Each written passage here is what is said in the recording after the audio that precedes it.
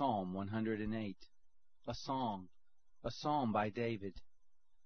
My heart is steadfast, God. I will sing and I will make music with my soul. Wake up, harp and lyre, I will wake up the dawn. I will give thanks to you, Yahweh, among the nations. I will sing praises to you among the peoples. For your loving kindness is great above the heavens. Your faithfulness reaches to the skies. Be exalted, God, above the heavens. Let your glory be over all the earth. That your beloved may be delivered. Save with your right hand and answer us. God has spoken from his sanctuary. In triumph I will divide Shechem and measure out the valley of Succoth. Gilead is mine, Manasseh is mine, Ephraim also is my helmet, Judah is my scepter. Moab is my washpot. I will toss my sandal on Edom. I will shout over Philistia. Who will bring me into the fortified city? Who has led me to Edom?